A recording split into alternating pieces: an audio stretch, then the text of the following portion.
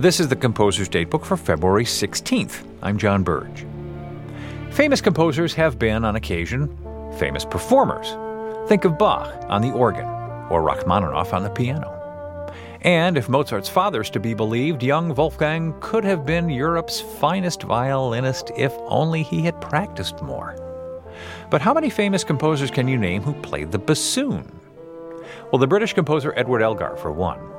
As a young musician in Worcester, he played bassoon in a wind quintet, and while never becoming famous as a bassoonist, Elgar's love for and understanding of the instrument is evident in all his major orchestral works.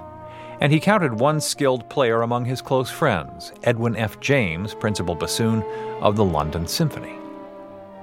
In 1910, while working on his big, extroverted, almost 50-minute-long violin concerto, Elgar tossed off a smaller, shorter, and more introverted work as a gift for James.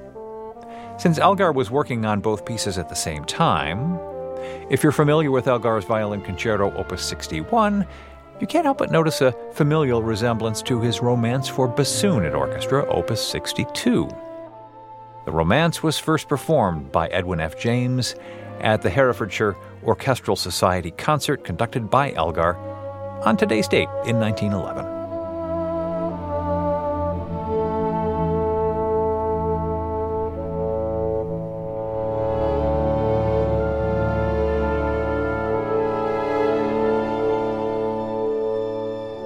Composer's Datebook is produced by APM, American Public Media, in conjunction with the American Composers Forum, reminding you that all music was once new.